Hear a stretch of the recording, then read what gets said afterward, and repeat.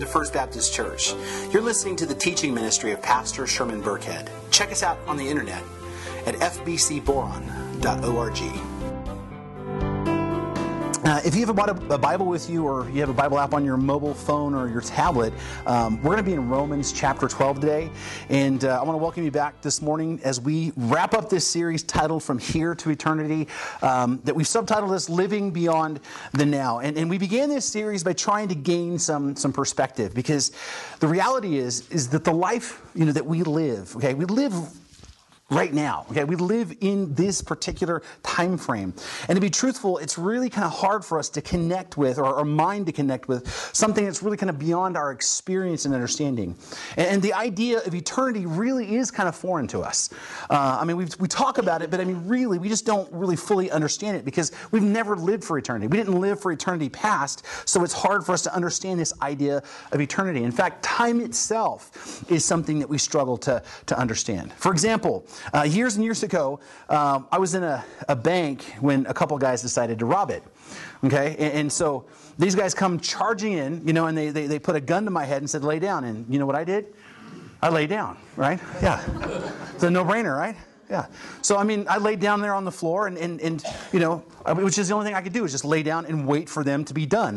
So I'm just kind of stuck. And so the whole time I'm laying there on the floor, I'm just hoping for one thing. I'm just hoping that I don't hear the gun go off. Because if I don't hear a gunshot, then I know that basically everybody's going to be okay. All right? Let them get the money. Let them get out.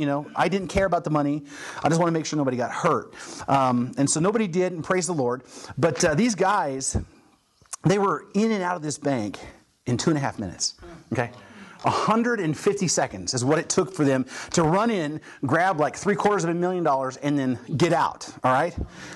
And so, but here's what you have to understand: laying there for 2.5 minutes on the floor, it felt like I was there for hours and hours and hours and hours. Literally, it felt like I was there forever, laying on the floor. Now, have you ever had an experience like that, where like time seems to stop and really slow? Then there's the other things where 8 hours goes by like right now, just for a few minutes. Or maybe you've experienced where like decades seem like it was just a couple weeks ago. All right.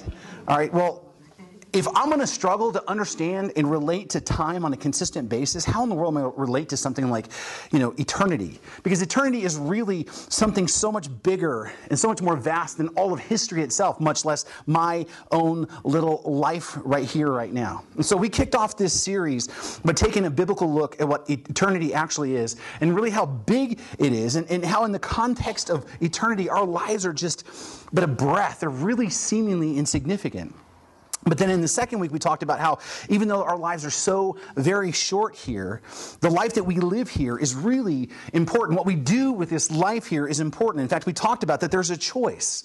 This video, every week that we've been in this series, alludes to that choice. The choice is very simple. Either we believe in Jesus Christ, or we don't believe in Jesus Christ. We either put our faith in Him, or we don't put our faith in Him. And the consequences of this single decision are astronomical. The consequences of one decision in our life is astronomical, because this decision affects every bit of our eternity. As hard as it is for us to relate to the idea of eternity, this decision about Jesus affects all of eternity forever. Because if you put your faith and your hope and trust in Jesus Christ, you will spend eternity in the presence of God, standing before Jesus, where there is no more pain and no more tears and no more sorrow.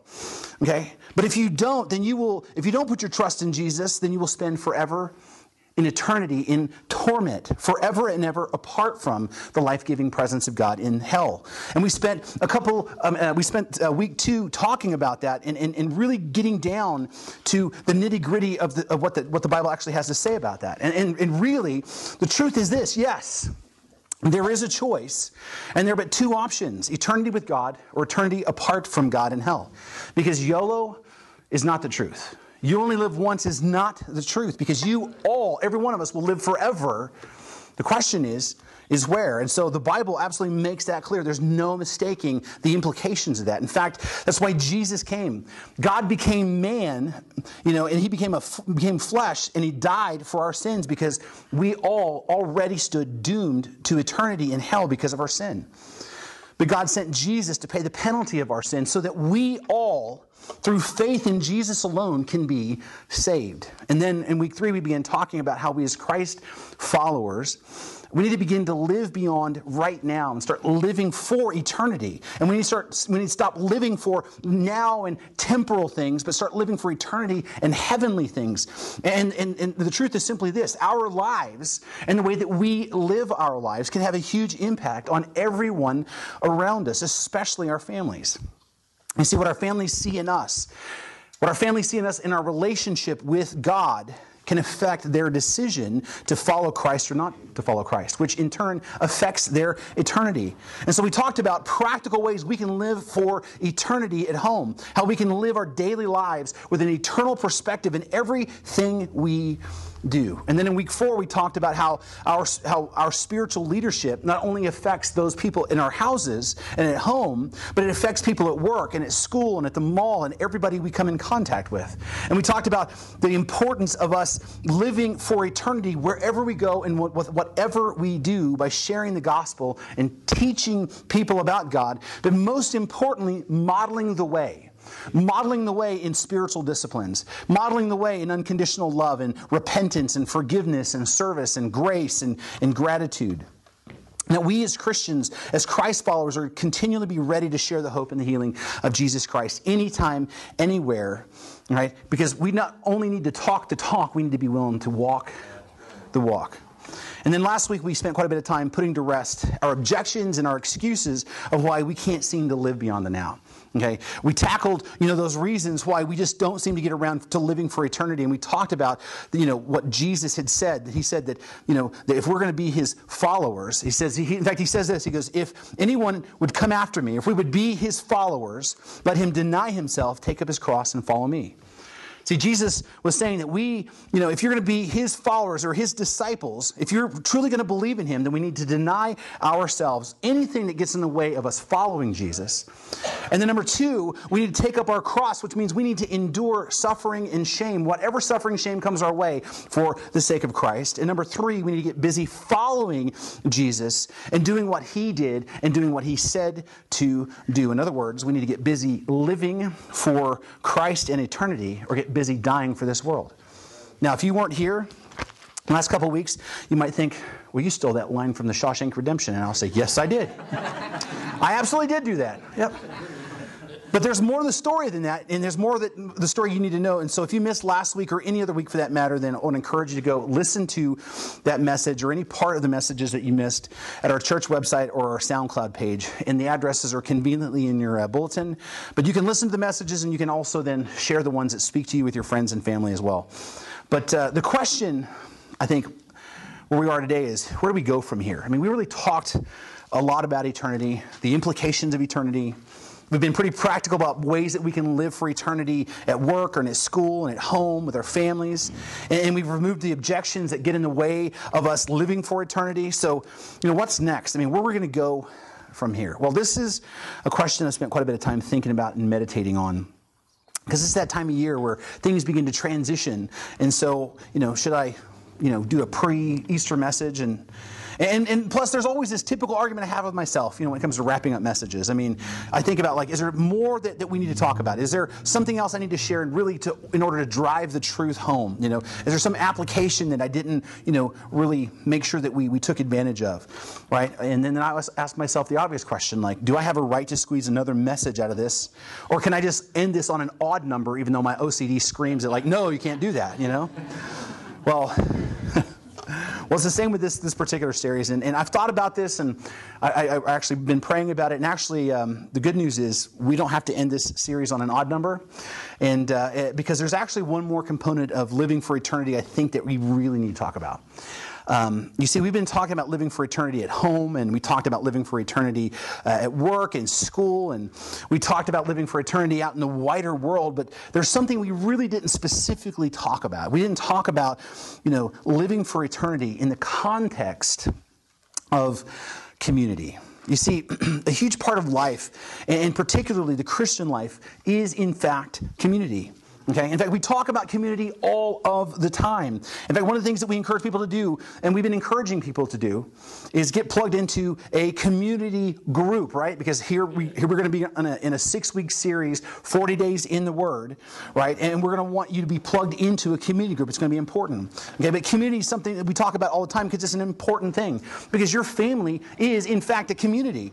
You know, your community group is a community. Your church family is also a community of believers. Your kids' baseball team, that's a community. Okay? Your neighborhood is a community. The people that you're on the water board with, that's also a community. And this town here is also a community. We all live in these various layers of community, these various layers of simple and complicated sometimes relationships. We live together geographically and socially in a way that makes us really interdependent with each other, which means what happens to you happens to me. Okay? And maybe not directly, but definitely indirectly, okay? And what happens to your neighbor 3 doors down definitely affects you, but by extension affects me too. And what happens to me affects you, and it also affects them on some level. I mean, whatever happens in our community affects us all. We are all affected by what happens in the various layers of our community, from the new teachers at school, to the opening of a new store, to the graduation of another group of teens, to the health of our neighbors, to the drug-induced break-ins at another church. All of these things are affecting all of us in various ways, in various degrees. For example, there was a young lady who moved from this community, and she grew up here, graduated from Boron High, decided she wanted to go to school in Bakersfield, and while she was there, she decided to get a job, okay? And while she was at her work, she met someone who lived in Bakersfield, and over time they started to date.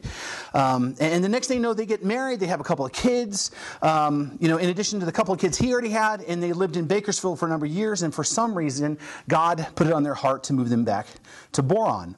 And while they lived in Boron, the woman's husband fell in love with the community, and he begins to get involved in things like, you know, coaching Little League baseball and youth football, and he volunteers his time at the Boron Kids Outreach Program. He gets involved with high school sports, becomes a member of the Chamber of Commerce. He gets, you know, involved with the school board, becomes a youth pastor, and then eventually he becomes the pastor of this church. So what you have to understand is my wife's singular decision to move to Bakersfield for school, okay, which you had nothing to do with, and it had nothing to do with you, okay? That decision actually affected all of you, okay? Because for good or for bad, you know, it has impacted your life, because guess what? You have to come and listen to me preach on Sunday, okay? And not somebody else.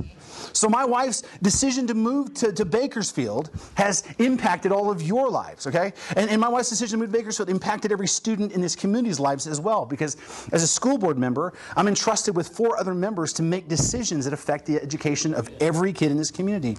My wife's decision to move to Bakersfield has impacted this entire community, because we are all interconnected and interdependent, okay? And I can go on and on. In fact, Mike Howard joined the Marines, and after he did that, somehow he meets this girl from Canada. They get married, you know, and then guess what? She comes and moves here and sings worship here for 5 years, you know?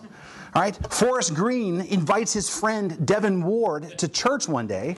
All right? The kid joins the youth group, and that kid changes the life of everybody he comes in contact with, right? All right, and then there are people like Charles Saunders. I don't know if you remember Charles, but I do. But I think that he's affected all of us, right? He's helped some of us at times. He's stolen from some of us at times, right? He's made some of us laugh. He's made some of us really upset. And several years ago, I remember going to a men's conference and watching him in the throes of what he was going on in his life, fall on his face before God, begging God to save him. Okay? That's an image that still affects me. In fact, the empty lot right over here where his house used to be, when I walk by it, it still affects me. It still impacts me. For good or for bad, we are all interdependently affecting one another as we live in this community together. By all of our actions and our inactions and our decisions, how some of them may be seemingly inconsequential, like moving to Bakersfield, those decisions affects all of us. Our rants, our Facebook posts, okay, our shopping habits, the way we behave at sporting events, our sense of community pride, or even our sense of community disdain impacts other people. The way that we use our resources, the way we take care of each other, the way that we live for Christ in eternity, or the way that we live for ourselves in the now through all of that, we're affecting each other's lives in various degrees. Every level of community is important. Every layer of your community is important. I think that's why the Bible has so much to say about community and living in community. In fact, in the beginning of the Bible, God says it's not good for man to be alone. We were created for community. We were created to be in community. We were never designed for isolation. Instead, we were designed to be a part of a fabric of a larger community. Okay? In fact, if you read the Old Testament law, there's so much that relates to, living with other people in a larger community. In fact, Jesus himself says about that. He says the entire Old Testament essentially is about loving God and loving our neighbors in community. Okay? We're designed to live in these interdependent, interconnected, multi-layered levels of community with other people where our lives are intersecting and influencing one another. And that's why when something happens to you, it happens to me and vice versa. Community is the natural order that God has created. And because of our communities and because of the way that we relate to our communities, it's the perfect place for us to live our lives for eternity. It's the perfect place for us to live our lives with an eternal perspective in everything that we do. Because when you live your life for Christ and for eternity, your community, okay, when you do that in your community, it has the potential to touch everyone's life around you. And not just for now, but for their eternity as well. And so with that today, I have a text I want to share with you that was written by the Apostle Paul. And this text has very practical applications for us and how we are to live our lives for eternity in community. Because just as we said, our community is the absolute right place to live for eternity. I mean, because our communities at every level, okay, that our lives and how we live them can create these concentric circles that radiate out, and intersect and impact the lives of so many people around us, either directly or indirectly. And so this text I want to share with you actually is from the book of Romans. Now, what's interesting about the book of Romans is that it was written at a time when the dynamics of the city or the community of Rome was changing. And because of that, the church community of Rome was also changing as well. In fact, historians believe that the church of Rome was started shortly after the Holy Spirit came and empowered the disciples in Jerusalem. If you'll remember in the book of Acts, in chapter 2, it describes how the Holy Spirit came. He gave the disciples a supernatural ability to speak foreign languages. And Peter, on that first day, stands up and he preaches the very first sermon in the history of the Christian church. And on that day, 3,000 people get saved. Okay? And some of those people were Jews that lived in Rome at the time, because they'd actually made the pilgrimage from Rome to Jerusalem at Pentecost. And historians believe it is those Roman Jews, after being saved on that very first day, on the very first day of the church, went home to the city of Rome and started the church in that city, preaching the gospel of Jesus Christ. And this church began to flourish, and it grew, and it just continued to grow, and more Jews in Rome became Christians, and so did a number of Gentiles as well.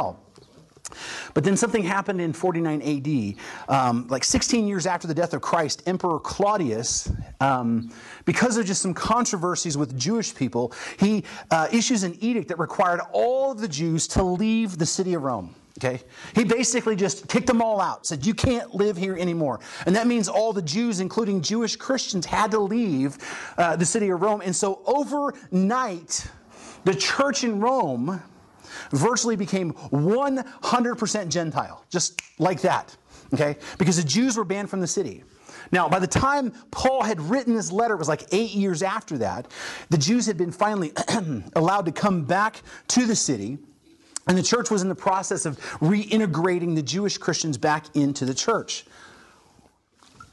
But this church was still dominated by Gentiles. Okay, and so there were because of that, there was a number of social tensions between the church and between these two groups. Because you had like the Gentiles who were like really kind of newcomers to the faith, but they were in control of every part of the church now. And then you have these Jews who have this rich cultural heritage and a direct connection to the very first church in Jerusalem. And so there's this tension. And there's this also tension in the church, but there's tension in the broader community as well. Okay, there was this political tension, as the Roman emperors weren't really sure what to do with Christians. Okay? And there was economic tension because there was a huge disparity between the wealthy and poor. And I'm not talking about the disparity that you see in the United States today. Okay?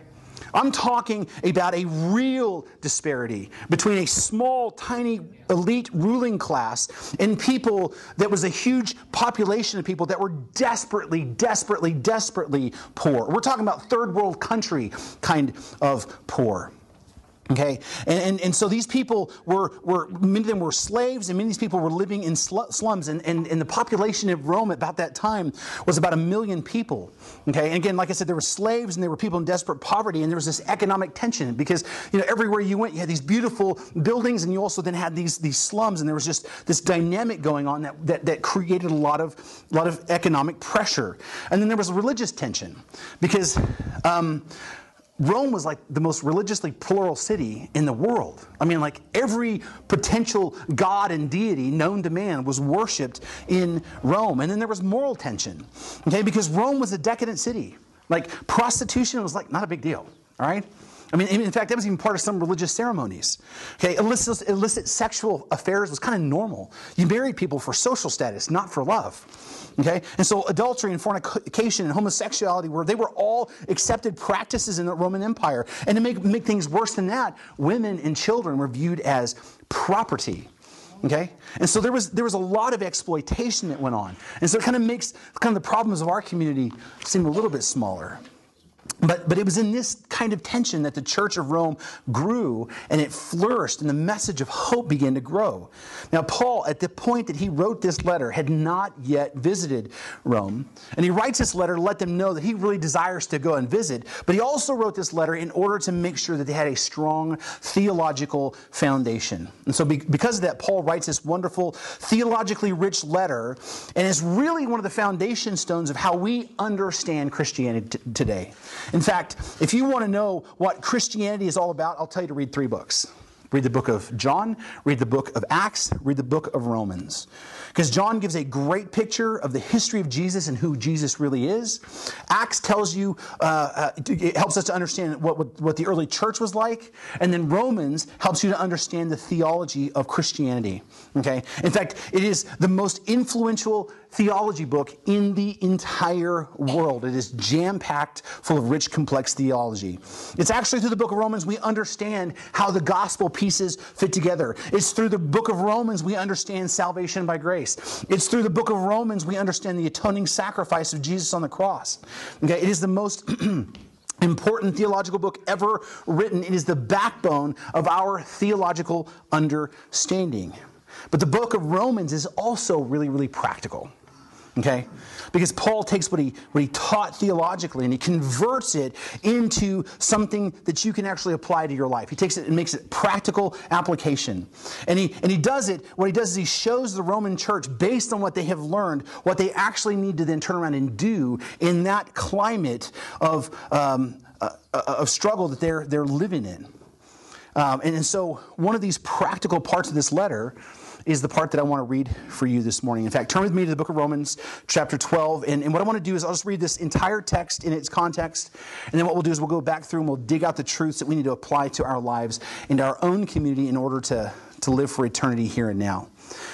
So Romans chapter 12, beginning in verse 1, it reads, I appeal to you, therefore, brothers, by the mercies of God, to present your bodies as a living sacrifice, holy and acceptable to God, which is your spiritual worship. Do not be conformed to this world, but be transformed by the renewal of your mind, that by testing you may discern what is the will of God, what is good and acceptable and perfect. For by the grace given me, I say to everyone among you not to think of himself more highly than he ought to think, but to think with sober judgment, each according to the measure of faith that God has assigned. For as in one body we have many members, and the members do not all have the same function, so we, though many, are one body in Christ and individually members of one another. Having gifts that differ according to grace given to us, let us use them. If prophecy, in proportion to our faith. If service, in serving. The one who teaches in teaching, the one who exhorts in his exhortation, the one who contributes in generosity, the one who leads with zeal, the one who the one who does acts of mercy with cheerfulness. The one, let love be genuine, abhor what is evil, hold fast to what is good. Love one another with brotherly affection, outdo one another showing honor. Do not be slothful in zeal, be fervent in spirit, serve the Lord. Rejoice in hope, be patient in tribulation, be constant in prayer. Contribute to the needs of the saints, and seek to show hospitality. Bless those who persecute you, bless and do not curse. Rejoice with those who rejoice, weep with those who weep. Live in harmony with one another. Do not be haughty, but associate with the lowly. Never be wise in your own sight. Repay no one evil for evil, but give thought to do what is honorable in the sight of all. If possible, so far as it depends on you, live peaceably with all. Beloved, never avenge yourselves, but leave it to the wrath of God. For it is written, vengeance is mine, I will repay, says the Lord. To the contrary, if your enemy is hungry, feed him. If he is thirsty, give him something to drink. For by doing so you will heap burning coals on his head. Do not be overcome by evil, but overcome evil with good. Now, it's pretty plain. It's pretty right on the surface there. But these words were written 2,000 years ago. And they were written to a church, in a community that really had big problems. But I want you to understand that even though this text was written 2,000 years ago, it has very real application for you and me and for our church. It has application for us at home. It has application for us in our small groups. It has application for us in our neighborhoods. It has application for us at work. It has application for us as Christians as we relate to other Christians in our community because maybe they don't go to the same church or maybe they're from a different denomination. It has applications for all of that. It has applications certainly for our community of Boron/North Edwards. And I'll be the first to admit, our community has some really big issues. We face some really big challenges in this community. We have economic issues. We all know that. There's just simply not enough jobs that pay enough to support, families in our community. There's just not enough of those. And we face social issues too, because there's a sense in this community of us versus them. And this dynamic manifests itself in a number of ways, insiders versus outsiders. I mean, if you're new to this community, it's going to take you a while to get accepted here. That's just a plain truth. It also manifests itself in certain stereotypes. We hear certain people all the time say things like, well, I don't like those people coming from that area, or I don't like those people from that particular economic group, right? And it also shows up, sadly, in racism too. There's still an element of racism in Boron. And racism isn't just about color either, because there are racists of every color and every stripe in this small community. But another way that it's this us versus them mentality it shows up is simply who you are and who you're related to and who your family is. I mean, there's whole groups of people who divide themselves along these lines for various reasons. Oh, your kid was mean to my kid at school, so I hate you. Right? All right? We've heard that before. Yeah, you stood up for something at work that I didn't like, so we're mortal enemies, right? 20 years ago, you had a party and you didn't invite me, and so guess what? I still hate your guts, right? All right, some people might think that might even be a joke, but really, I think most of us who've been in Boron for a while know that it's true. I mean, just look at Facebook. You see somebody post something about an issue, and then you see everybody get all divided up, and then you'll see, people just get downright mean and nasty and hurtful with one another. And these people are neighbors. These people are friends, and some of these people are family, right? And I'm not just talking about just unbelievers either. Okay, I'm talking about Christians too. In fact, some of the meanest stuff I've heard and seen recently has come from people who claim that they follow Jesus. So we do have big social issues here. We also have big moral issues, like divorce and infidelity and adultery, right? We have issues of crime and alcohol. I mean, alcohol abuse is a big issue in our community. And same with drug use. In fact, yesterday I stopped at the store and I was walking across the parking lot, the Boron Food Market, and there was a couple of grown men, standing in the parking lot talking to them. And I say grown men, I'm talking about really grown men, 30s, 40s, 50s kind of grown men, okay? I'm not talking about little kids. And I heard this one guy saying, he goes, I grow it, and I sell it too. And I was like, okay, and just kind of kept walking. And he knew I heard him, and so he goes, but then he starts going, well, but I have this rule. I don't sell it to anybody under 18. I'm like, dude, I know that you're lying now. You know what I mean? All right? Okay? And here's the thing is this isn't some shady guy who showed up in our town that we don't know, okay? This is a guy that most of us know. All right? I mean, this is somebody that we all see in town. This is somebody that, like, when you bump into him, you're like, hey, how you doing? How's the family? Kind of thing. You know what I mean? All right? We have really big moral problems in our town. And I can go on and on about this, but let me just tell you. Just as the words that God spoke through Paul in this letter has application for the Church of Rome 2,000 years ago, it still applies to us. In fact, let's just take a look, beginning with verse 1. It says, I appeal to you therefore, brothers, by the mercies of God, to present your bodies as a living sacrifice, holy and acceptable to God, which is your spiritual worship. Do not be conformed to this world, but be transformed by the renewal of your mind, that by testing you may discern what is the will of God, what is good and acceptable and perfect. Now, there are lots of ways that you can look at these verses, these first two verses. And we have explored these verses many times in the past. And we're going to probably look at these verses many more times in the future. But today, there's a specific thing I want you to notice. Okay? In these verses, these two verses, Paul basically is exhorting us to give to God three things. Number one, he says, offer your body. Okay? That we're to offer out to God our bodies as a living sacrifice, meaning that everything we do with our bodies, okay, everything we do with our bodies should now be done in order to glorify God. Everything we do with our bodies should be done with a motivation to glorify God. Every act, every move should be done in order to bring glory to God. In fact, Paul even calls that kind of devotion worship. You know, that we live worship out with what we do with ourselves. And this is an idea that actually runs through Scripture. It's not just like unique to this place in Romans. In fact, Paul said, if you'll remember, and whatever you do in word or deed, do everything in the name of the Lord Jesus, which is Colossians 3:17. He also wrote somewhere else in 1 Corinthians, whatever you do, do all to the glory of God. Everything we do with our bodies ought to be done as a sacrifice to the Lord, which includes the things that we do at home, the things that we do at work, things that we do at church, and especially the things we do out in the community.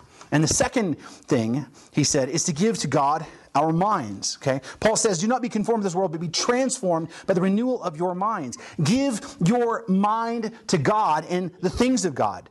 Do not think like the world thinks anymore, but think the way God wants you to think.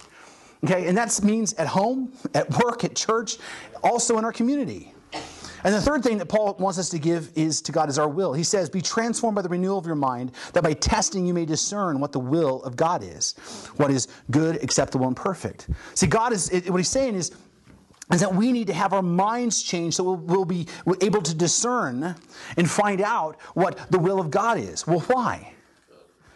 Because if you belong to God, then you're going to want to do the will of God. You're going to want to be in the middle of God's will. You want to be where God wants you to be. In fact, if you belong to God, then you should want to use your body for His glory. You want to use it. You want to make sure your mind is in alignment with God's mind. And you should also want for your will to be in alignment with God's will. In fact, that's what we sing this morning. Take my heart and form it. Take my mind, transform it. Take my will, conform it to yours. Okay? And that's where it begins as Christians. Okay? That's where it begins at home, at work, or at school, in the mall, or in our community. I submit my body and all that I do to the Lord. I submit my mind and my thoughts to the Lord. I submit my will to the Lord, even when there's somebody in the community that upsets me. I still submit myself, all that, to the Lord. Paul continues. Verse 3, he says, for by the grace given me, I say to everyone among you, not to think of himself more highly than he ought to think. Now this right here, this is a big deal, especially in the context of community, because let me just tell you what's normal for most people. Okay, normal for most people is, my life is about me. Okay, that's normal. Okay. And that means that like it's all about me and what I want, and if what I want conflicts with what you want, then too bad for you. Okay? Because it's about me. And it's about me and it's about my family. And that means if my kid and your kid get into a disagreement, it's your kid's fault. Right? Because my kid is perfect and never does anything wrong. Right? And my kid, if he does something wrong, then I'm going to rationalize it away. Because it's this, because of that, and because he did, and because she did, and whatever.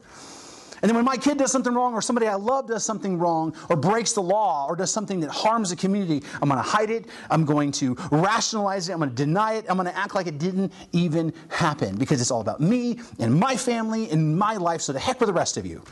Okay? That's normal. But what Paul says is, do not think of yourself more highly than you ought to think. We need to keep our self-importance in perspective. Amen. In fact, he also said, let us, each of us, look not to our own interests, but also the interests of others. He said that in Philippians 2:4. You see, it begins with submitting our bodies and our minds and our will to God. Then we need to submit our interests and our self-importance to others around us. And I'm not saying that you're not important, okay? And I'm not saying that our family is not important, but keeping in perspective, our importance, okay, and how important other people are in our community are, okay, and remembering that we, as the Bible says, are ambassadors for Christ, and the way that we live and the way we behave affects our entire community, potentially for eternity. And that's a hard one. That's a hard one, to stop thinking about ourselves all the time and thinking about others. Verse 4, Paul says, for as in one body we have many members, and the members do not all have the same function. So we, though many, are one body in Christ, and individually members of one another. And here's something else that we have to come to terms with. If you belong to Christ, that means you're a part of the body of Christ. Right? And that means you're a part of the body of Christ right along with every other Christian who is the part of the body of Christ. Which means, as Paul says, we are members of one another. We are the same body. We are the same bride. Even if these people aren't in the same congregation or the same denomination. If someone possesses Orthodox faith, Orthodox faith meaning the authority of the Bible, that Jesus is the only way, that He is God in the flesh. Orthodox faith. If somebody possesses Orthodox faith, then they are part of the body of Christ, and that means they are a part of you, even those Christians you don't like. And I understand that. I understand that you wouldn't like that sometimes. I understand that you wouldn't want to accept that sometimes. Okay? Because I recently had an interaction with a fellow believer, and I know that this guy is a believer. Okay? But this person really, really rubs me the wrong way. I mean, not a little bit, but a lot. Okay? I mean, a lot. Like, I want to push him down the stairs a lot. Okay? Right, I'm just kidding. I wouldn't push him down the stairs. I might poke him in the eye, but I wouldn't push him down the stairs. So. But seriously, this particular person, for whatever reason, as much as I don't want it to be this way, this person gets under my skin, and I'm like, Lord, I need your help here. I need your help here. Because I know I'm supposed to love him, okay? But I don't like him. Okay? Right? And the truth is, he's my brother in Christ, and so I need to love him, and I need to respect him, and I need to do whatever I can to serve him. All right? And when I feel like pushing him down the stairs, I need to pray about him. Okay? And it's the same with you. Okay? There are people in our community you don't get along with that are Christ followers. And just like me, you need to put away your irritations and your frustrations, and you need to get busy loving and serving your brothers and sisters in Christ. Jesus said that we are to love each other as He Himself loved us. That's how we're to love one another. And not just believers that we like, but all other believers. And He said, it's by that kind of love that the world will know that we belong to Him. And guess what? That's not negotiable. Because guess what? This is a command. He said, a new command I give you. Right? This is a direct order from Jesus Himself. And to drive this point home, the Apostle John said, if anyone says, I love God, and hates his brother, he's a liar. Okay? For he who does not love his brother whom he has seen cannot love God whom he has not seen. And so let's be clear about this. We are one body of believers, and as such, we need to love other believers, especially those that are in our community. Because it's the way that we love each other that the rest of the community who is not a part of Christ will see and know we belong to Jesus. And in that way, in the way that we love each other, that we will influence other people and open their hearts to the gospel of Jesus Christ. Now, verses 6 through 8, Paul talks about how we use our various gifts to serve each other in the church. I'd love to talk more about that, but I don't have enough time for that. But beginning in verse 9, he begins to talk about how to apply this teaching to our lives. And he says, let love be genuine. Now, that might seem like a strange thing, but that's exactly what he says. Let love be genuine. See, it's important to understand that we need to love other believers and other people with the right motivations. Because it's really easy to do things, even like loving people, for our own interests. Okay? We don't need to love with selfish motives or with self-serving motives. We need to love with a sincere heart. And the way that you love with a sincere heart is you begin to open your eyes and look at other people the way that God looks at them. Because when you begin to look at the way God looks at them, and then you begin to see the way God sees them, then you'll begin to love them the way God loves them, which is without hesitation, without reservation.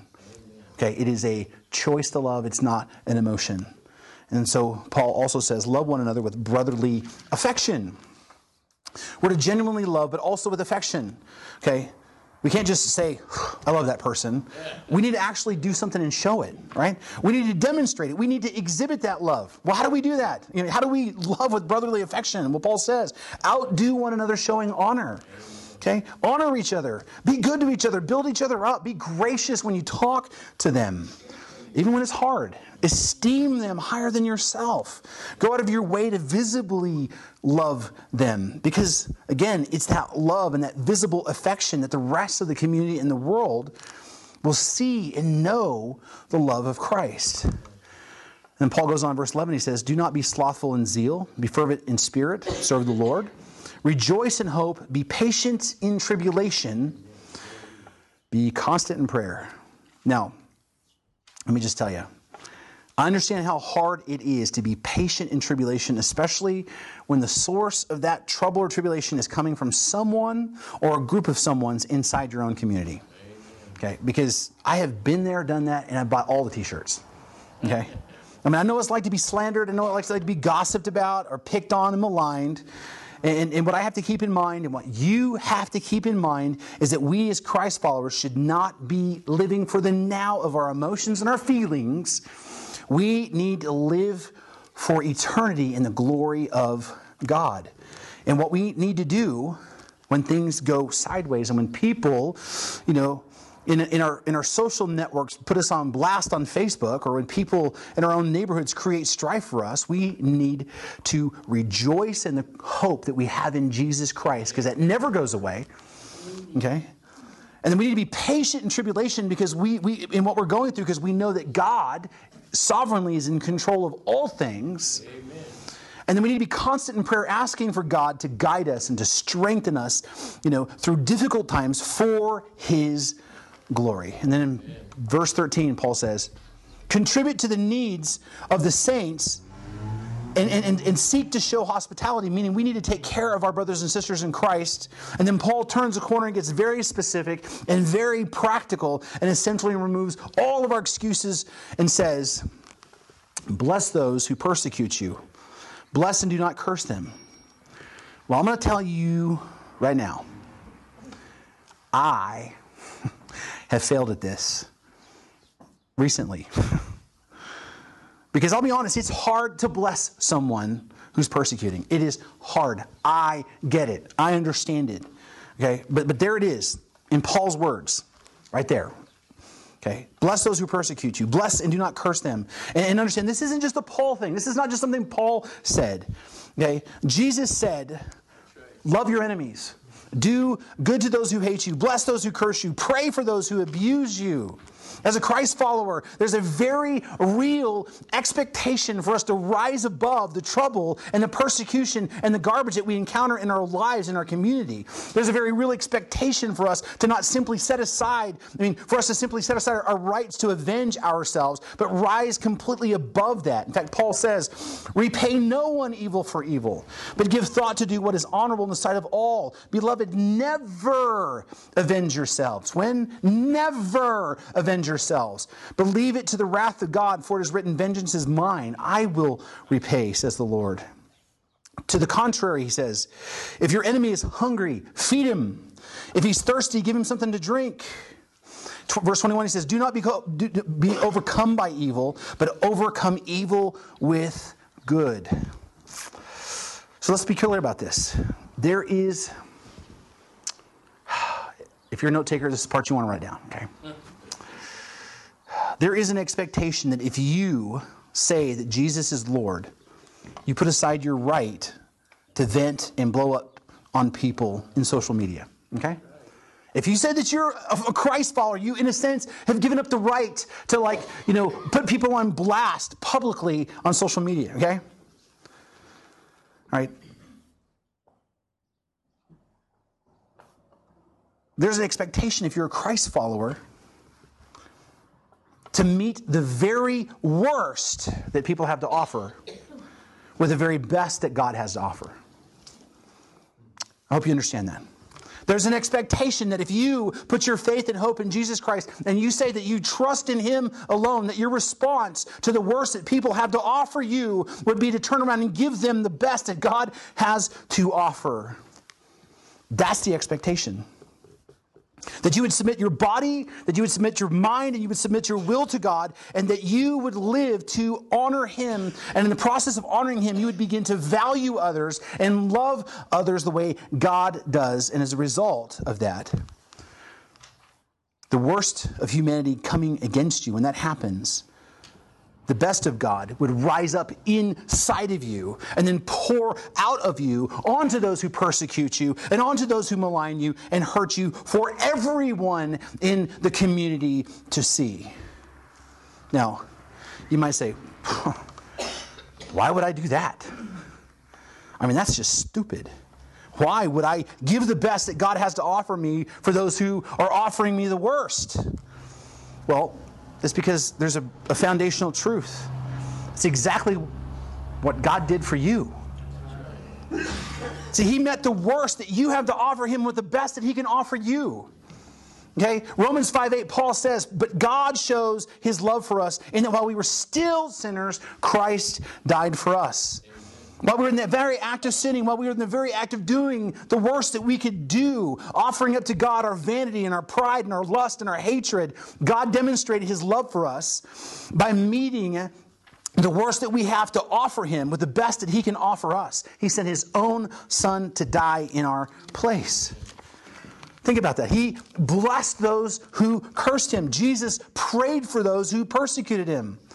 I mean, the reason why we are called to love and pray for and do good to those who are not good to us is because that's exactly what God has done for us. That's what the cross means. That's what we're celebrating next week. That Jesus died for our sins, conquered the grave, proving that He has set us free so we don't have to behave that way anymore, even though we didn't deserve it. And more than that, when we do that, when we meet the worst in people with the best God has to offer, I'm going to tell you, it changes everything. Because love and grace and mercy become manifested through us in the world around us, and it affects everyone around us. These concentric circles of grace and mercy and love start radiating out into our families and in our small groups, in our neighborhood, in our community at large. It changes everything. It changes relationship dynamics in families. It changes lives. It changes people's eternity. When we live beyond the now and love the way God wants us to love, it has the power to change eternity for so many people in our community. Now, with all that, the best way to apply this entire text as it relates to all the various layers in our community, very practically speaking, the best verse in this whole thing is verse 18. It says, if possible, so far as it depends on you, live peaceably with all.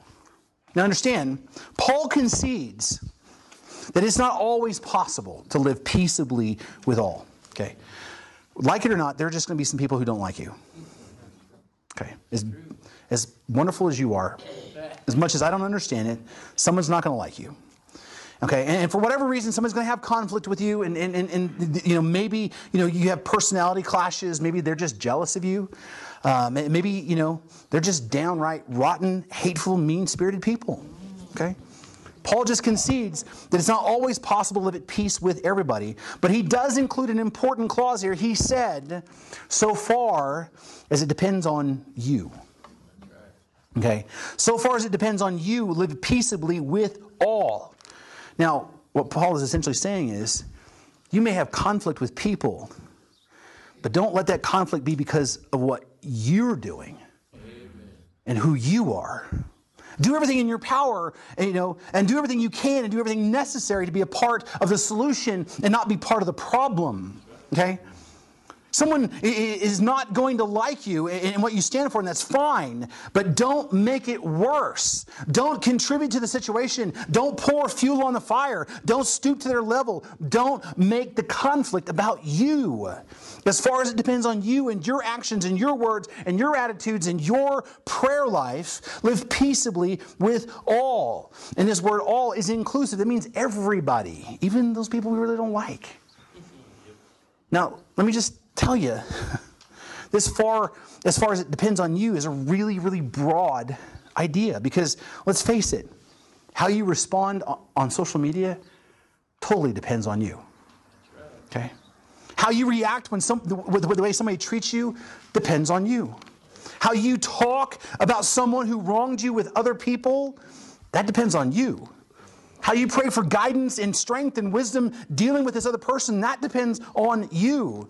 You see, in all of your relationships, even the bad ones, there's quite a bit of stuff that depends on you. And so what Paul says, so long as it depends on you for your part, live peaceably with all. Or in other words, do everything in your power, which includes blessing and praying for and being good to those who are not so good to you. We need to do everything in our power to show the love of God and live at peace with everyone. That's right. And I mean everyone around us. So wrapping up this text and applying it to our lives, just kind of a summary, we need to submit our bodies, our minds, and our wills to God. We need to keep in mind the importance and the value of other people because God loves them. Okay? And we need to meet the worst that people have to offer us with the best that God has to offer. And then we need to do everything in our power to live peaceably with everyone around us. Okay? That is how we live for eternity in our community. That is how we let the light of Jesus shine in our community. And I'm telling you, if that's how we live, it changes things. There will be people that will come to know Jesus Christ because of the way you treat them when you live that way. Okay?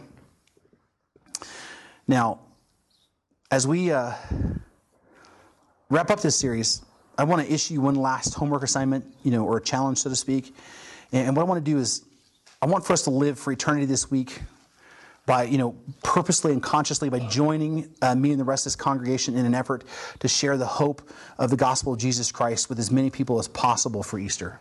Because next week we are definitely talking about the resurrection of Jesus Christ, and we're definitely going to be talking about the hope that we have in Jesus, and we're going to clearly lay out the gospel for people to hear.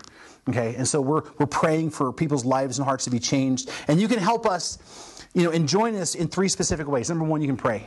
Okay, pray with us. If you don't mind, please make a point every day between now and Easter. Pray every day that God would bring people to this church that need to hear the gospel.